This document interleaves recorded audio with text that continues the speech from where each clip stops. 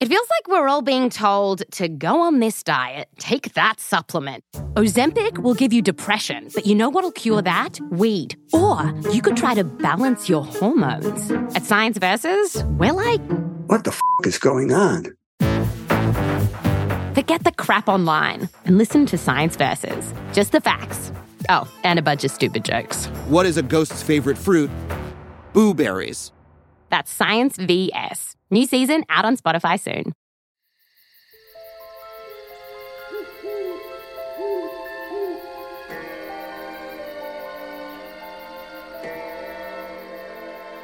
The ogre awoke in a groggy haze as the clock struck midnight. It didn't matter how much wine he drank at dinner, that blasted chime never failed to rouse him from his slumber. He turned over and tried to go back to sleep, but it was no use. Now that he was awake, his mind was racing with thoughts of how much work he had to do in the morning. He reminded himself to never host a dinner party again. It was hard enough to rustle up enough food to feed himself, let alone his wife and 7 daughters. Luckily, a scrumptious meal had wandered into his house just a few hours earlier. Those 7 human boys would make quite the feast, but the ogre couldn't stop thinking about how vexing it would be to slaughter them in the morning. He could picture himself running around the house, scrambling to grab the slippery little brats as they tried to flee. No, it would be better to get it over with now, while they were sleeping. Then he could rest easy, having checked off that particular task from his to-do list. The ogre struggled out of bed, groaning from the wine-induced headache that was beginning to set in. After grabbing a large knife from the kitchen, he lumbered down the hallway and entered the room where the young humans were sleeping. Fumbling in the dark, the ogre squinted between the room's 2 large beds. The boys' sleeping caps stuck out from under one comforter. The golden crowns adorning his daughters' heads peeked out from the other. The ogre didn't know why he let his wife dress their children in such finery, but this night he was grateful for her quirks. The glint from the crowns saved him the tiresome task of lighting a candle to discern which bed the human children were in. Without a second glance, he drew his knife and slit the sleeping boys' necks one by one. The ogre didn't know it yet, but he had just killed his own children.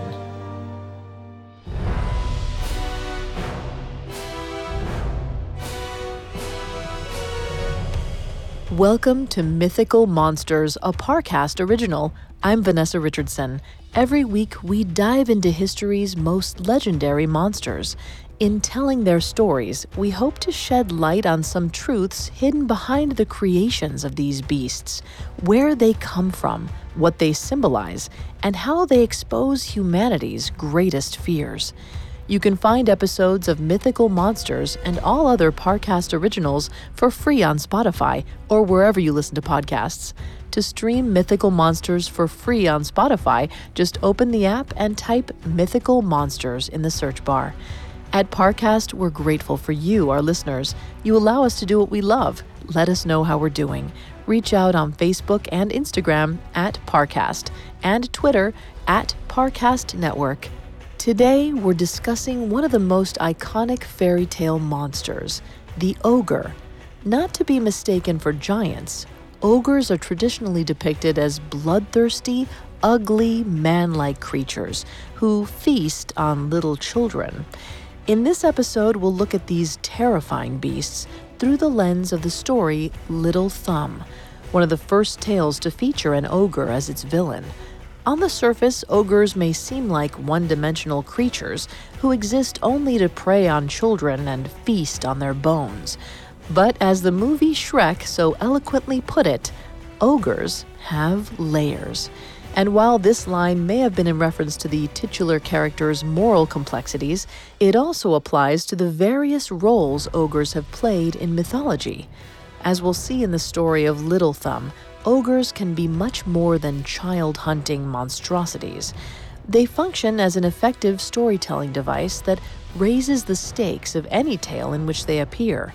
Ogres are avatars of our greatest anxieties and reflect society's deepest ills.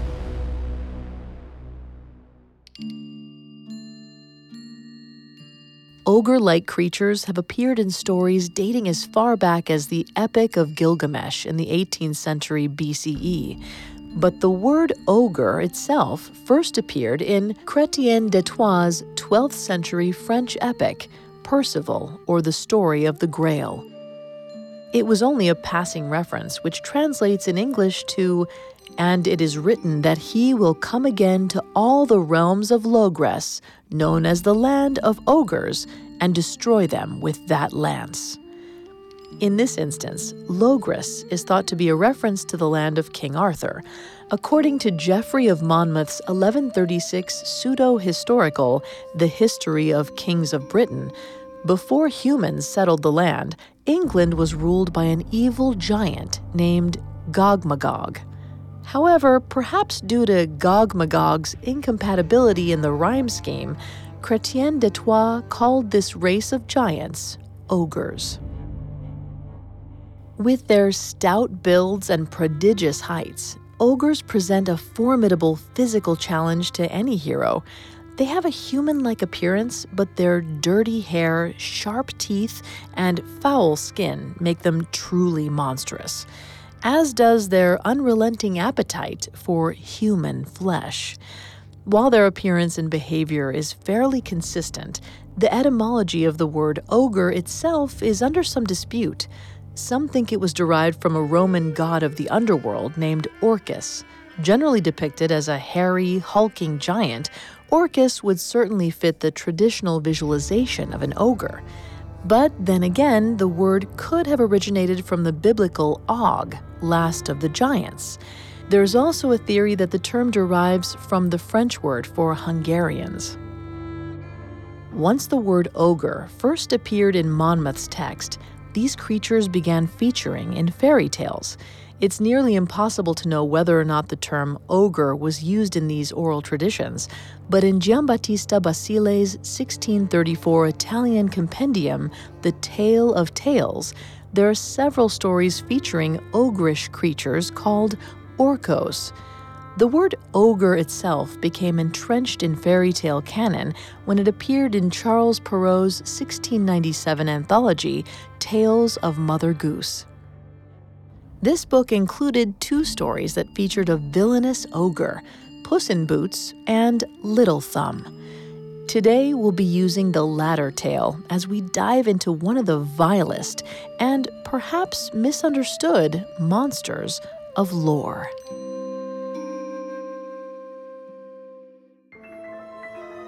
Long, long ago, in a deep, dark forest, there lived a woodcutter named Pierre. His wife Louise loved children, and over the course of 3 years, she and Pierre had 3 sets of twins, all boys. As the 4th year dawned, Louise was pregnant once again, but this time she had only a single, tiny child. They named him Tom, but his small size earned him the nickname Little Thumb. Life in the forest was hard. Woodcutting was a low-paying, back-breaking profession. With his 7 sons still too young to pitch in, Pierre was forced to venture into the forest for days at a time. When he did finally make it home, he was always tired and irritated, and he took his anger out on his youngest son.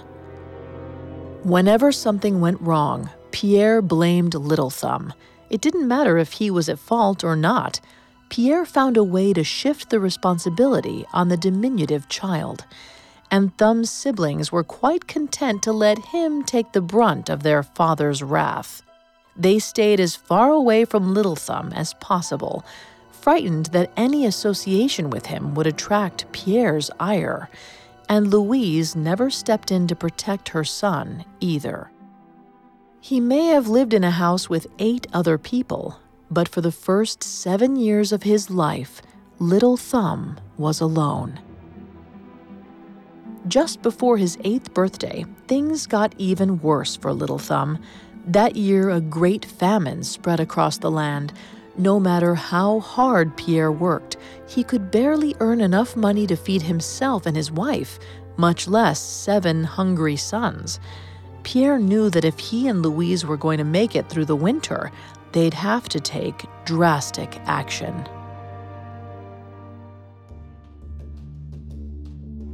While this story may have been a fairy tale, the famine described in Little Thumb was very much based in reality.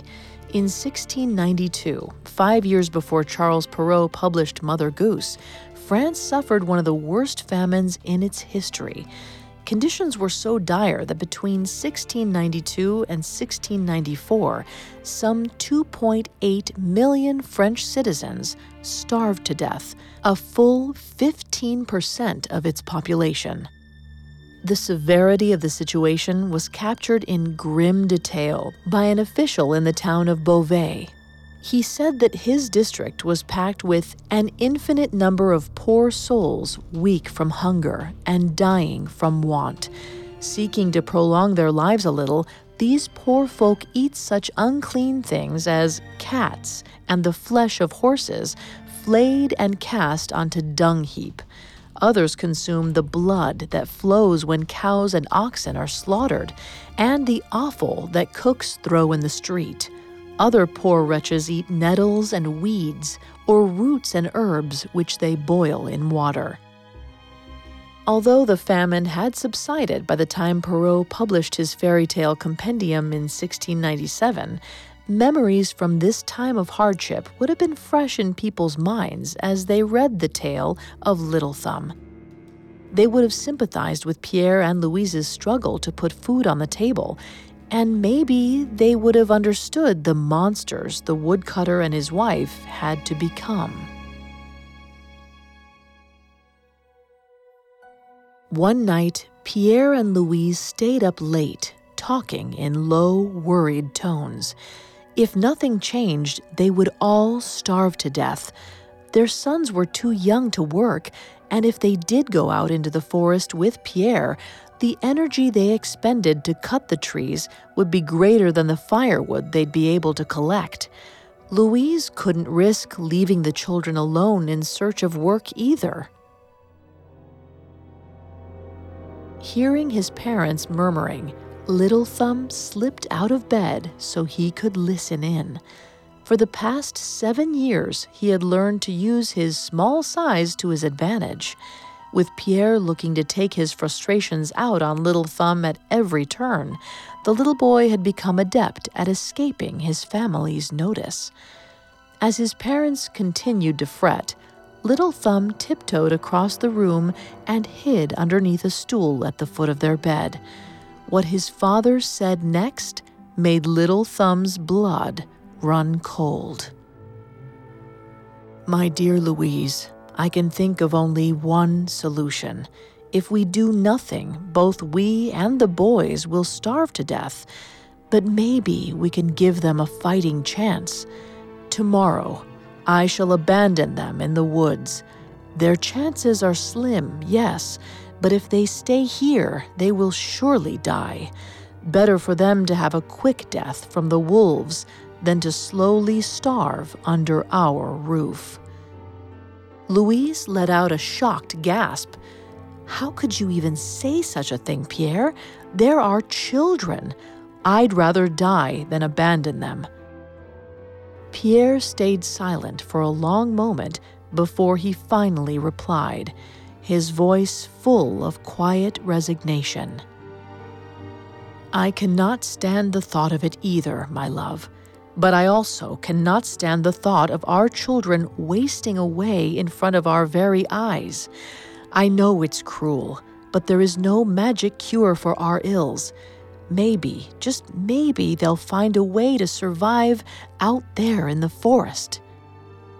Louise was silent for a long time. When she finally spoke, her tone was one of agreement. "I wish it weren't so, but you speak the truth, husband. Do as you must." Little Thumb couldn't believe what he was hearing. He knew his father was capable of great cruelty, but never thought for an instant that his mother would consent to such a callous act. And yet, she had agreed to the plan. However, Little Thumb wouldn't let them abandon him and his brothers so easily. Once his parents had drifted off to sleep, Little Thumb crept into the kitchen. Careful not to make a sound, he quietly lifted the lid from the bread basket. All that remained was one stale, moldy loaf of pumpernickel bread. Little Thumb tore a piece from the end. It took all of his will not to take a bite. He was so hungry, but he stowed the bread in his pocket. He needed it for his plan. The next morning, Pierre woke the boys at the crack of dawn. When he told them they were finally going to accompany him into the forest for work, they couldn't shed their blankets fast enough. Little Thumb hadn't revealed to his brothers what he had heard the night before. He knew they wouldn't have believed him, and even if they did, one of the brothers would have surely gone to their parents. Pierre would have confiscated the piece of bread, and Little Thumb's plan would have failed. As much as he hated keeping this terrible secret from his brothers, he reasoned it was the only way to keep them all safe. As Pierre led his sons deep into the woods, Little Thumb hovered at the back of the group. He reached into his pocket and pulled out the piece of bread, tearing it into pieces in his hands and leaving a trail of crumbs behind him. He hoped that his parents would regret abandoning their children and would be happy to see the boys return. After what seemed like hours, Pierre finally stopped in a dense thicket. He told them to stay there and gather wood while he went off to chop a tree. The boys set eagerly to their task as Pierre disappeared into the forest. But Little Thumb knew better. While his brothers worked, Little Thumb went to check on his breadcrumb trail. But just a few paces into the woods, the trail suddenly disappeared. A little sparrow hopped towards him, eating the crumbs as it went. Little Thumb's heart sank as he processed what he was seeing. There was no trail back to their home. His plan had failed. Coming up, Little Thumb and his brothers find shelter, but their host turns out to be deadlier than any beast in the forest. Now back to the story. Little Thumb was devastated. He had been so sure that his breadcrumb trail would lead him and his brothers safely home. But now that it was gone, it would be next to impossible to find their way back, and night was closing in. However, Little Thumb refused to give up. He climbed the tall tree in the thicket near where his brothers slept. The ascent was arduous. Little Thumb had to stretch his tiny limbs to reach the distant branches. The wind picked up, blowing so forcefully that the thick trunk began to sway back and forth. Steeling himself against the elements, Little Thumb continued to climb. He had let down his brothers once already. He was determined to never do it again. Finally, after several close calls and many splinters, Little Thumb emerged into the open sky. Clinging onto the top of the tree for dear life, he surveyed the landscape. As the sun set over the treetops, all Little Thumb could see was endless forest for miles on end. There was no sign of any place they could find shelter. Just as he was about to start climbing down, Little Thumb spotted a faint light in the distance. He didn't know whether it was from his family home, a traveler's campfire, or even a witch's cabin. It didn't matter. If Little Thumb and his brothers stayed where they were, they would surely perish. Getting to that light was the only chance they had at surviving. The 6 other boys were understandably afraid. Some of them refused to accept the fact that their father would abandon them in such a cruel manner. But as the night sky descended on their thicket, Little Thumb's brothers reluctantly agreed to follow him in search of the light. Getting there was a tall task. With no light to guide them, Little Thumb and his brothers were constantly tripping over roots and smacking their heads on low-hanging branches.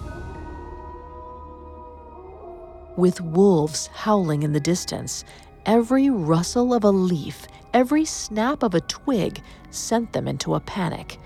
Little Thumb tried to put on a brave face.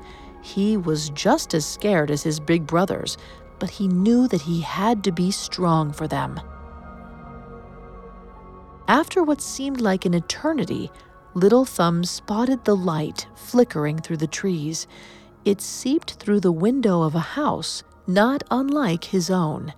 Hopefully, whoever was inside would be more hospitable than the boys' parents. A wave of relief washed over Little Thumb as a kindly-looking woman opened the door. Little Thumb spoke up to her, pleadingly. "Kind madam, my brothers and I were abandoned in the woods. We beg you, may we please take shelter in your home, even if it's just for the night?" A dark look settled on the woman's brow, and her eyes filled with tears. "Truly, I wish you had not come here. Though I am human, my husband is an ogre. He loves nothing more than to eat children. If you stay here, he will devour you." Little Thumb remained unfazed. "I'm afraid that we have no choice. If we stay in the woods, the wolves will hunt us down. Better to die here with a full belly than cold and alone in the forest. And perhaps you can convince your husband to take pity on us." The woman sighed in resignation. "Once my husband sets his mind to something, he cannot be swayed. I will do my best to hide you from him, but be warned, he has very keen senses. If he sniffs you out, you are doomed to be his supper." With that, she beckoned Little Thumb and his brothers inside. They warmed themselves by the fire and filled their bellies with stew, grateful for the momentary respite. But it wasn't long until their lives were once again at risk. As her husband announced his return home, the kindly woman quickly hid Little Thumb and his brothers under the bed. She shushed for them to be quiet. "Stay here and don't make a sound. If you're lucky, he won't notice your presence." The ogre's wife quickly brushed herself off and opened the door. Her giant, hulking husband stood at the threshold, the fire casting flickering light across his cruel, bearded face. With a snarl, he ducked inside and asked for his dinner. And so we're introduced to the villainous ogre. While Perrault doesn't describe him in any specific terms, George Cruikshank's 1853 illustrations of the story depicts the ogre as a giant, hairy, bug-eyed, razor-toothed abomination. Like most traditional ogres, he is evil, bloodthirsty, and takes great delight in devouring children. But this particular ogre also serves an important purpose. He's the terrifying mirror of Little Thumb's father. This role is not uncommon in fairy tales. For instance, in Hansel and Gretel, the evil witch is a dark reflection of the children's stepmother. But if these monsters are merely extensions of the hero's parents, why include them? Why not just have the parents commit these horrific acts themselves? One reason is that these monsters can go to sadistic depths that a human character simply cannot. Perrault's audience would probably understand why Little Thumb's parents would abandon him and his brothers in the woods. In early modern Europe, child abandonment in times of extreme hardship was not uncommon. But cannibalism is another issue altogether. For Little Thumb's parents to eat their children would perhaps be too extreme for even the darkest story. But when it's an ogre who wants to have them for dinner, the situation becomes more acceptable. By having a ravenous monster hunting Little Thumb and his brothers, Perrault was able to keep the story within acceptable boundaries, while also raising the stakes.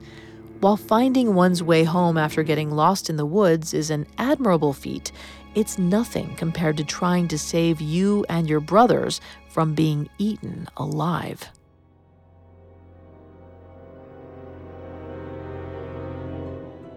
Little Thumb tried not to cry out in fear as the ogre lumbered over to the dinner table.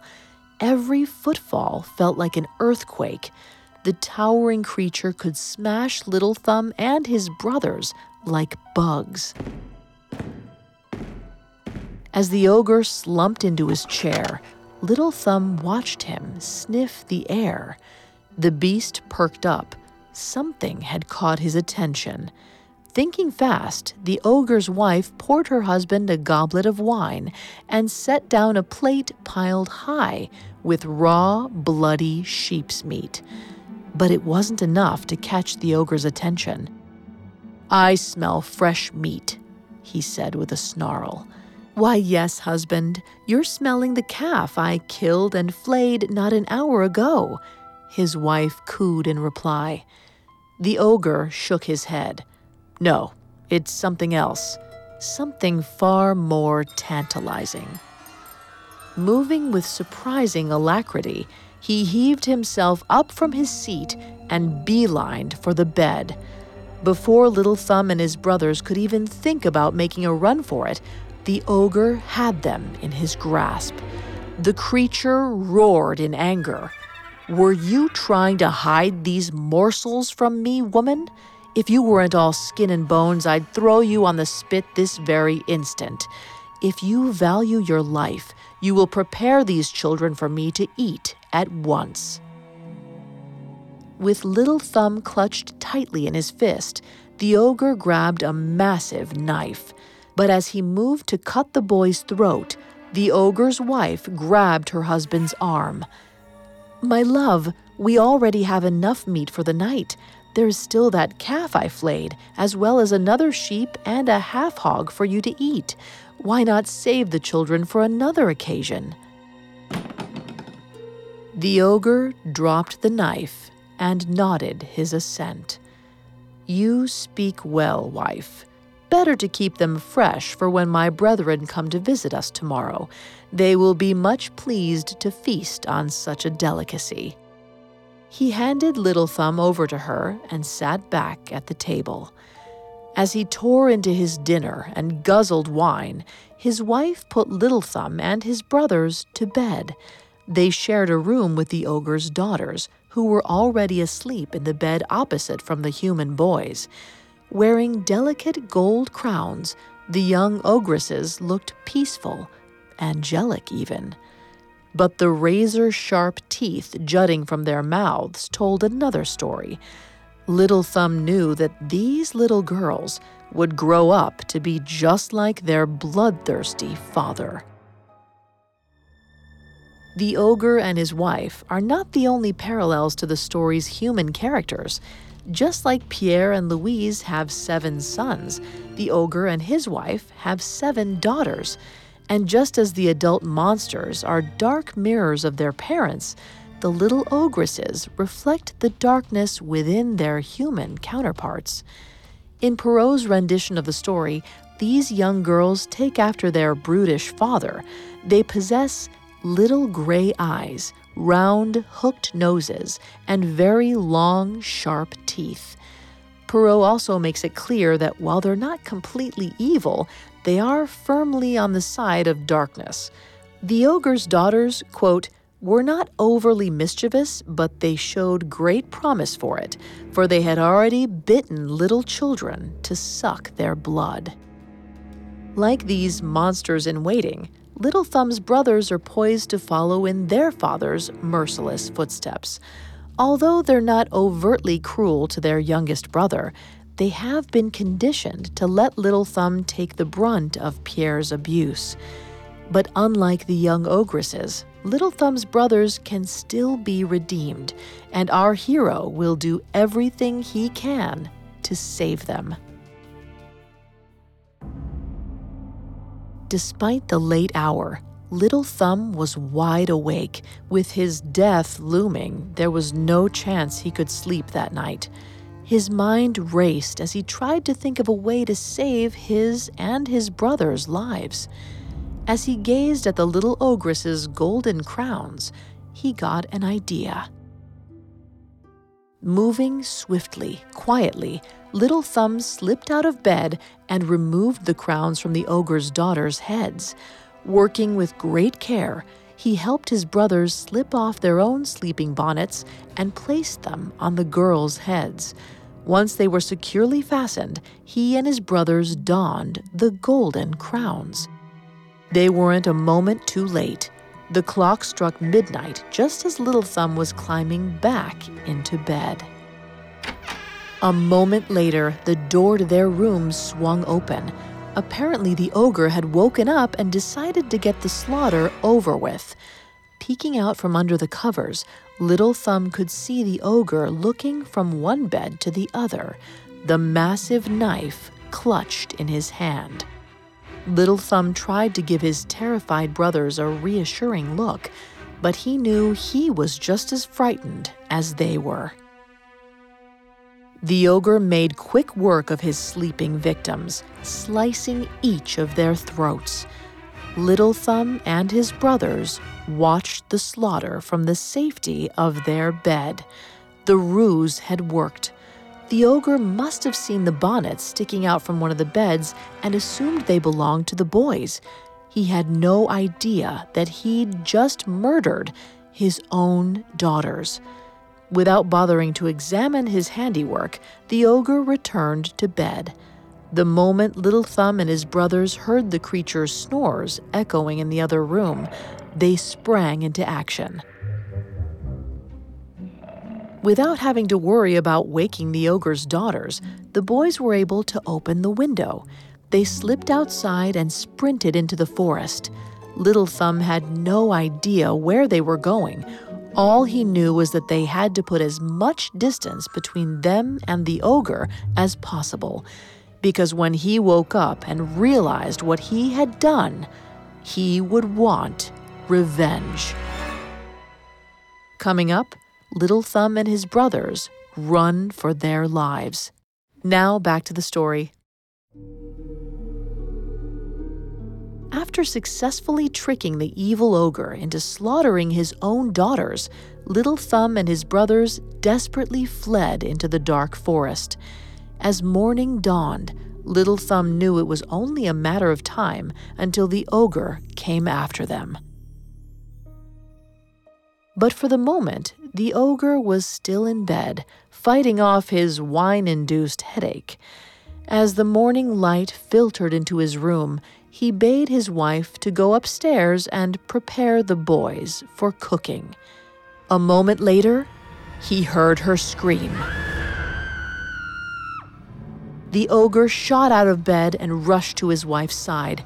What he saw made his eyes cloud red with rage. Those cursed human boys had tricked him into slaying his beloved daughters with his own hands. He turned to his trembling wife. "Bring me my 7-league boots. I will make those little wretches pay for their treachery." Little Thumb breathed hard as he and his brothers fled through the woods. They had run all through the night, barely stopping to rest.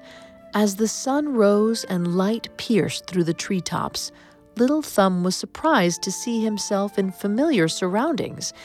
His heart leapt as he realized that they were on a path back to their parents' home. Surely his father and mother wouldn't turn Little Thumb and his brothers away when they found out what had happened to them. Just as Little Thumb was beginning to relax, he heard a thunderous crashing behind him. The ogre had landed on a distant hilltop, crushing the giant trees as if they were nothing more than twigs. In a single bound, the ogre then traversed to another hilltop. He was getting closer. In a matter of moments, he would be upon them. Thinking quickly, Little Thumb ushered his brothers into a small hollow nestled underneath a rocky outcropping. Dirt and pebbles rained down upon them as the ogre's footsteps shook the ground. Then, with a sudden, jarring blast, they heard the ogre land on top of their hiding place. The boys held each other close. Surely, this was the end. A long, frightful moment passed as they waited for the ogre to grab them. But then, a powerful vibration echoed through their hiding place. Little Thumb recognized the sound from the night before. The ogre was snoring. Little Thumb was shocked. He didn't understand why the ogre would elect to rest right before his moment of triumph. What Little Thumb didn't know was how exhausting 7-league boots can be on a wearer. The magical items had sensed the ogre's evil intent. While the ogre could still use their power, it came at a great cost. While the boots allow you to run many, many leagues, at the end of your journey you'll still feel the fatigue from the exertion. Left exhausted from his search, he fell asleep the moment he landed atop the rock. The ogre's snoring deepened as the minutes passed. Little Thumb knew he had to investigate. He crawled out of the hole, shrugging off his brother's desperate attempts to pull him back inside. Emerging into the sunlight, Little Thumb could see the ogre's boots hanging over the side of the rock. They shimmered with a magical aura. Little Thumb didn't know what 7-league boots were, but he deduced that they had bestowed the ogre with the ability to traverse such long distances. Perhaps he could harness their power for himself. Moving quickly, Little Thumb slipped the boots off the ogre's feet. Thankfully, the beast's strength was not restored, and he remained in his deep slumber. Once Little Thumb took off the boots, they shrank and shifted. He knew that when he put them on, they would be a perfect fit. Confident that the ogre would continue sleeping, Little Thumb shepherded his brothers from their hiding place. He told them to hurry home. He had one last thing to take care of. Little Thumb was right. The boots conformed perfectly to his feet. He felt a surge of energy as their power coursed through him. Leaving the sleeping ogre behind, he bounded off with long, leaping strides. Within moments, he was back at the monster's doorstep. The ogre's wife was sitting outside, her face streaked with tears. As he approached, she shot him a venomous glare. "What do you want, you little cretin?" Little Thumb bowed his head. "I'm sorry I deceived your husband the way I did, and I'm afraid that I come bearing more bad news. A bloodthirsty gang of thieves has captured your husband. If he doesn't give them all the gold and silver he has, they will kill him. Luckily, I saw the whole thing happen, and he gave me his magic boots so I could communicate the message to you with all haste." Upon hearing this, the woman burst into tears. She ran into the house and emerged with a large sack of coins. "I know you must not have much pity for us, but believe me when I say that my husband loved his children dearly. He may seem like a monster to you, but he is still my husband. Please hurry back and give those thieves what they want." She handed Little Thumb the bag, and he took off at once. He didn't look back. Despite the wife's moving plea, Little Thumb had no regrets about what he had done. His actions were all in the name of survival. And now, with the ogre's wealth in hand, Little Thumb and his family would never want for anything again. When he arrived home, Little Thumb was greeted like a conquering hero. His brothers had safely returned, and the ogre was nowhere to be found. Without his magic boots, Little Thumb figured the evil beast would be wandering the forest for a very long time. Indeed, Little Thumb never saw the ogre or his wife ever again. They were able to live comfortably for the rest of their lives. Soon, the painful experience was nothing more than a distant memory. But that's not necessarily how the story ends. Perhaps fearing Little Thumb would be viewed as too cruel for heaping even more misery onto the ogre's family, Perrault included an alternate ending to this tale. Instead of stealing money from the ogre, Perrault has Little Thumb use the 7-league boots to become the king's personal messenger. Unburdened by the same fatigue that plagued the ogre, Little Thumb is able to make a fortune through this line of work. Rather than succeeding through trickery and deceit, he attains his wealth through hard work and dedication. But regardless of the ending, Little Thumb is able to use his wits to overcome an insurmountable obstacle. In this case, the ogre represents the obstacle of a seemingly unending famine. And while a famine can't be outsmarted, the story shows that with enough determination, a person can outlast even the most dire of circumstances.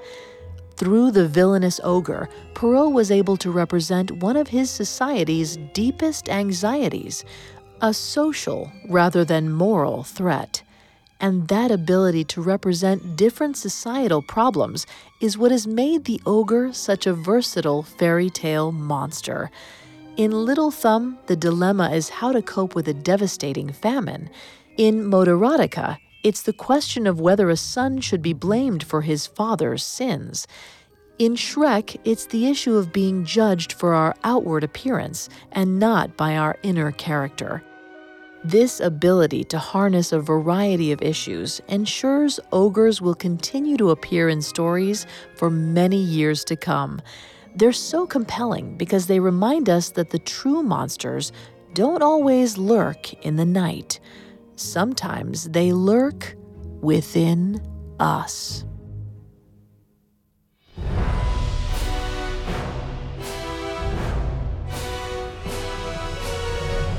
Thanks for listening to Mythical Monsters. We'll be back next week with a new episode. You can find all episodes of Mythical Monsters and all other Parcast originals for free on Spotify. Not only does Spotify already have all of your favorite music, but now Spotify is making it easy for you to enjoy all of your favorite Parcast originals, like Mythical Monsters, for free from your phone, desktop, or smart speaker. To stream Mythical Monsters on Spotify, just open the app and type Mythical Monsters in the search bar. And don't forget to follow us on Facebook and Instagram at Parcast and Twitter at Parcast Network. I'll see you next time. Mythical Monsters was created by Max Cutler, is a production of Cutler Media, and is part of the Parcast Network. It is produced by Max and Ron Cutler, sound designed by Trent Williamson, with production assistance by Ron Shapiro, Paul Mahler, and Carly Madden. This episode of Mythical Monsters was written by Alex Benedon. I'm Vanessa Richardson.